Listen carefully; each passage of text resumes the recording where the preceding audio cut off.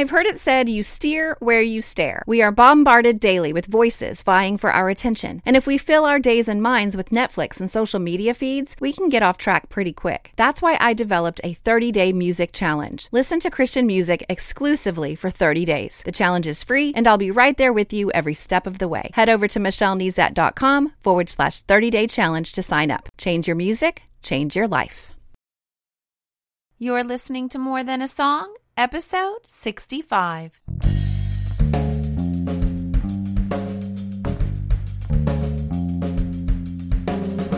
Hello, and welcome to this episode of More Than a Song. My name is Michelle Nezat, and this is the podcast dedicated to helping you discover the truth of Scripture hidden in today's popular Christian music. My goal is to teach you to connect portions of God's Word with the songs you're singing along with on the radio, to help you meditate on truths that will transform your way of thinking and ultimately your life.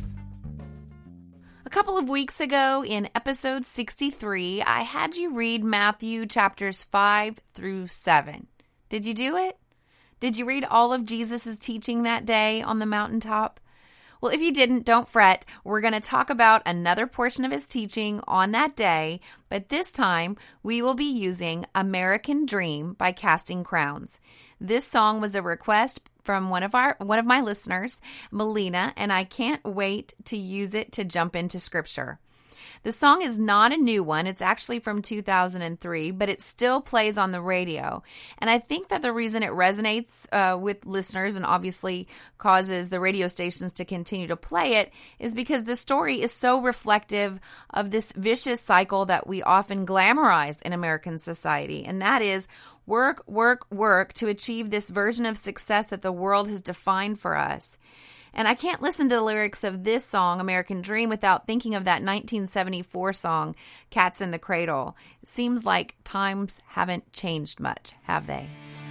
All work, no play may have made Jack a dull boy, but all work, no guy has left Jack with a lost soul. But he's moving on full steam. He's chasing the American dream. He's gonna give his family finer things.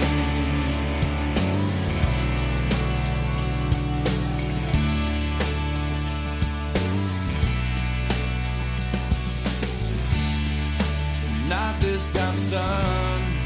I've no time to waste. Maybe tomorrow we'll have time to play.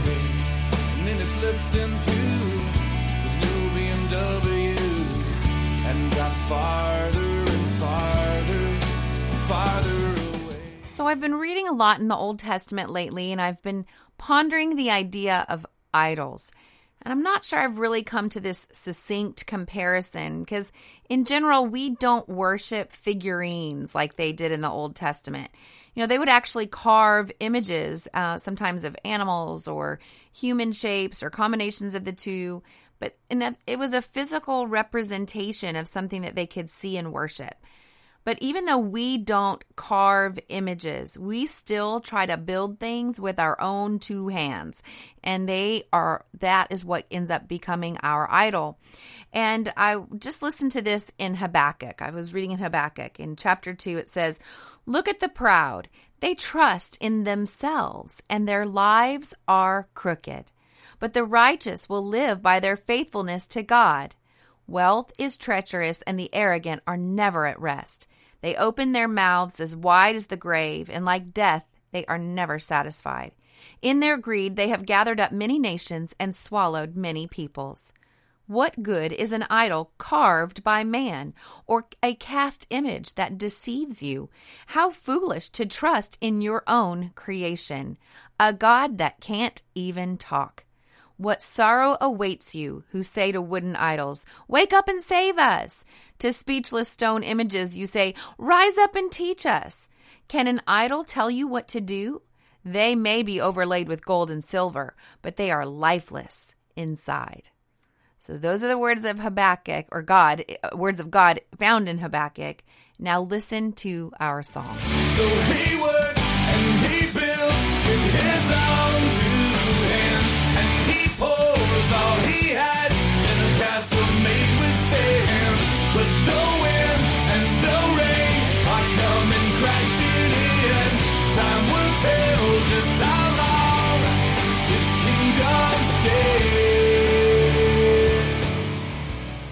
In Habakkuk, we learn how foolish to trust in your own creation. And yet that's what this endless striving for success and wealth and finer things is. It's our own creation, our own strivings. And we want our own creation. We want our kingdom to rise up and teach us. But just as with those Old Testament idols, it's empty and lifeless inside. So heed the warning found right here in Scripture. Don't trust in yourself. Your life will be crooked. And I find it interesting that in Habakkuk, God says, wealth is treacherous and the arrogant are never at rest, because our song reflects the same. 'Cause he works all day and tries to sleep at night. He says things will get better in time. So he works. God goes on to say of those that trust in themselves, still in Habakkuk here, they open their mouths as wide as the grave, and like death, they are never satisfied. I mentioned in the intro that we would head over to Matthew chapter 7. I didn't forget. We've been talking about how anything we trust in that we build with our own two hands can be an idol, even though it might not be a physical image or a carving or a cast image. So that's that first phrase of the lyric in the chorus. Of course, it says he works and he builds with his own two hands. So the second phrase of in the lyric is what led me to Matthew chapter 7, when the lyrics of our song talk about a castle made with sand. In all of his teaching on the mountainside to his disciples, it's a long teaching again, chapters 5 through 7, but Jesus ends with this in Matthew chapter 7, beginning in verse 24. Anyone who listens to my teaching and follows it is wise, like a person who builds a house on solid rock. Though the rain comes in torrents and the floodwaters rise and the winds beat against that house, it won't collapse because it is built on bedrock. But anyone who hears my teaching and doesn't obey is foolish, like a person who builds a house on sand. When the rain and floods come and the winds beat against that house, it will collapse with a mighty crash. Now, I want to point out something. Scripture is not saying that when you put your faith in Christ and obey his teaching that you will never again go through a storm. And in fact, did you just hear it? I mean, it pretty much says not if, but when the rain comes in torrents. So when you read this section of Scripture, do you think of someone you know, like you could put their picture right there by that life built on the rock, and then maybe think of somebody else that you could put their picture right next to the one built on the sand? I can picture some friends whose lives have been touched with tragedy and their whole world fell apart. And then I can picture these other friends whose lives were touched with a similar tragedy and their faith not only endured but got stronger. Both had to endure the rain and the floodwaters, but one family collapsed when the other didn't, and it all boiled down to their faith in Christ and their dependence upon the Creator and not their own creation that they built with their own two hands. So what did Jesus teach about that day? Well, one of the Bible interaction tools that I use is to be aware of section headings. I want you to read all of Matthew chapter 5 through 7, but before you do, you could take out your Bible and look at the main headings and make a list of the teachings of Jesus on that day. And so it's just using the tools already included in your Bible to make a type of outline. So I did that. I typed it up in my notes here, and I'm going to read these to you, but you could do the same. This is a Bible interaction tool. I talk about that a lot because sometimes, of course, you know me, I want you to read your Bible and I want you to read in context. But oftentimes we put more emphasis on one way of interacting with God's word rather than another, and one seems more holy or seems right, or I don't know, but I just want to encourage you to interact with God's word. If that means kind of sitting down and looking at headings and thinking about either what you know or don't know about what Christ said about it, and journaling or anything like that, I think that's a good thing. I think if we interact in a variety of ways with God's word, that it will stay alive and fresh to us. So the outline here, the Beatitudes.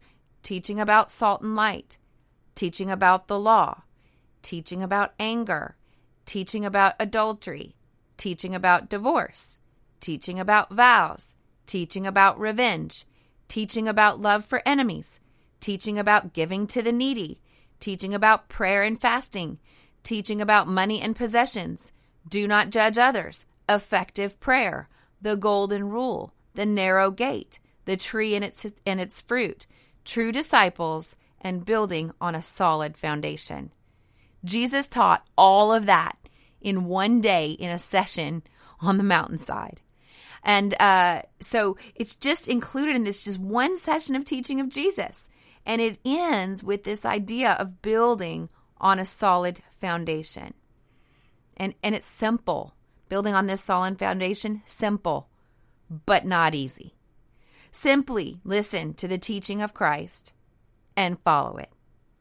Again, simple, but not easy. Obedience gives you that solid foundation you seek. And I want to end today with just a couple of warnings that I've noticed recently in Scripture. And I just told you to listen to Christ's teaching and obey it so that you can build your life on a solid foundation that will weather the storm. And you might be saying, amen. Or you may be saying, well, tell me something I didn't know. Or some other response. I don't know. This advice may be so familiar to you and so simplistic that you may not even realize that you're not even doing it. I've recently seen two responses in Scripture. One is thinking that you'll be safe no matter what, that you can just build your idol with your own two hands and not lose your family, kind of like our lyrics of our song talked about today. But in Deuteronomy chapter 29, Moses is reviewing the covenant with the people of Israel, a covenant of love between God the Father and his nation. And he mentions idols like we've been talking about today in chapter 29 of Deuteronomy, starting in verse 18. I'm making this covenant with you so that no one among you, no man, woman, clan, or tribe will turn away from the Lord our God to worship these gods of other nations, so that no root among you bears bitter and poisonous fruit. Those who hear the warnings of this curse should not congratulate themselves thinking I'm safe, even though I'm following the desires of my own stubborn heart. This would lead to utter ruin. Reminds me of building that house on the sand, and it will come down with a mighty crash. So that's that first warning I want to share with you. It takes effort to obey. It takes intentional obedience. You have to listen to the teaching, then you must obey it. You cannot follow the desires of your own stubborn heart and think there won't be consequences. You will not be safe. Then I saw this in Jeremiah, a response to the prophet's warning from the Lord. Jeremiah, of course, being a prophet, and he's giving the people God's words. God would say, here, say this to them. Here, say this to them. And he would say it. And this is one of the responses in Jeremiah chapter 44, verse 16. We will not listen to your messages from the Lord. We will do whatever we want. We will burn incense and pour out liquid offerings to the Queen of Heaven just as much as we like, just as we and our ancestors and our kings and officials have always done in the towns of Judah and in the streets of Jerusalem. For in those days we had plenty to eat, and we were well off and had no troubles. But ever since we quit burning incense to the Queen of Heaven and stopped worshiping her with liquid offerings, we've been in great trouble and have been dying from war and famine. Now these folks, these Israelites, determined that their circumstances proved that God was not faithful and true and did not link their situation to their own disobedience. I'm taking a few scriptures out of context. If you could read the whole thing, you would know that their war and their famine was a direct result of their disobedience to the Lord. And Jeremiah was calling them back, and they were just saying, no, we're going to do whatever we want. We're going to do what we want because it doesn't matter. Our circumstance, and in fact, I'm even going to say God is not who he said he was because look of our circumstances. There are two approaches to God. One is that I can use the lens of my experience, my background, my thinking, and through that lens, I shape God into the God that he is. The other way to do life is to let God reveal himself to us through his living word, to show us who he is, and through that lens, we look at the experiences of our life, the thoughts of our life, our viewpoints. They all begin to be shaped around the understanding of who God is. Again, allowing God to shape us instead of us to shape God. And if we don't have that foundation in our heart of who God truly is, revealed through his word, then our kingdom that we've been building with our own two hands will come down with a great crash. Because I don't know if you've noticed or not, but life is a series of storms. So what's next? Well, whether or not you've been reading in Matthew chapter 5 through 7, you might consider staying there. You can tell by the outline that I went over. There's much to ponder. Then here's a journaling idea. Take each section heading. I listed it out for you, but you could pull out a journal or a sheet of paper, write the section heading, and read and ponder and study maybe that section, and then write a one-sentence synopsis of how you can obey this teaching of Christ, and then move to the next section. In some sections, you may feel like a saint. I got this. No problem. Where others may be quite convicting. But it's really going to take that kind of this idea of maybe teaching that you might be familiar with or heard or think you know and understand, and really put it down to brass tacks. Am I really obeying this? Am I obeying this so much so that I am building a foundation, so that I am proving myself wise, so that when the torrents come, I can stand firm because I'm built on a strong foundation and not sand, not pouring myself, building a kingdom with my own two hands, but really building a life based on the foundation of Christ and truth. And then while you're in God's Word this week, would you let me know how you're doing? You can email me, michelle@michellenezat.com. You can hop on Twitter or Facebook. I also have a little link to a voicemail that you can leave me a voicemail through the computer. And a couple of my listeners have done that. So encouraging. And then I can reply to you there. So you can try that. You can leave a comment also on the show notes at michellenezat.com/65. Just a few quick announcements before I leave. I want to personally thank you for listening with a gift. I don't want you to ever have any excuses for not having God's Word front and center every day. So I've created some free resources for you to go on your smartphone, your tablet, your desktop, or even be able to print it out.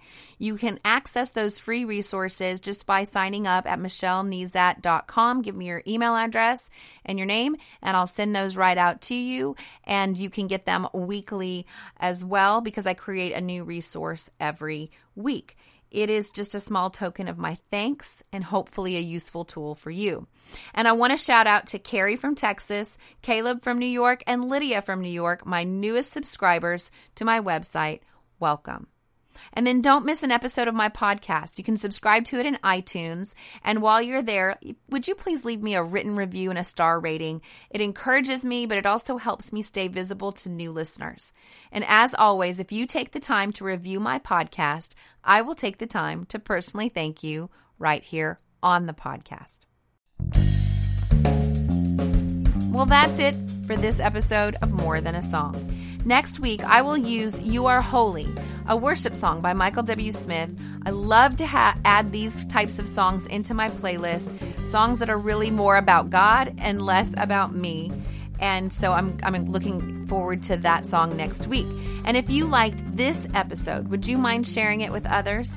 I've made it really easy. With just one click, you can share via Facebook, Twitter, or email. Just head over to michellenezat.com/65. While you're there, I'd love to hear from you. Click on comment to join the conversation.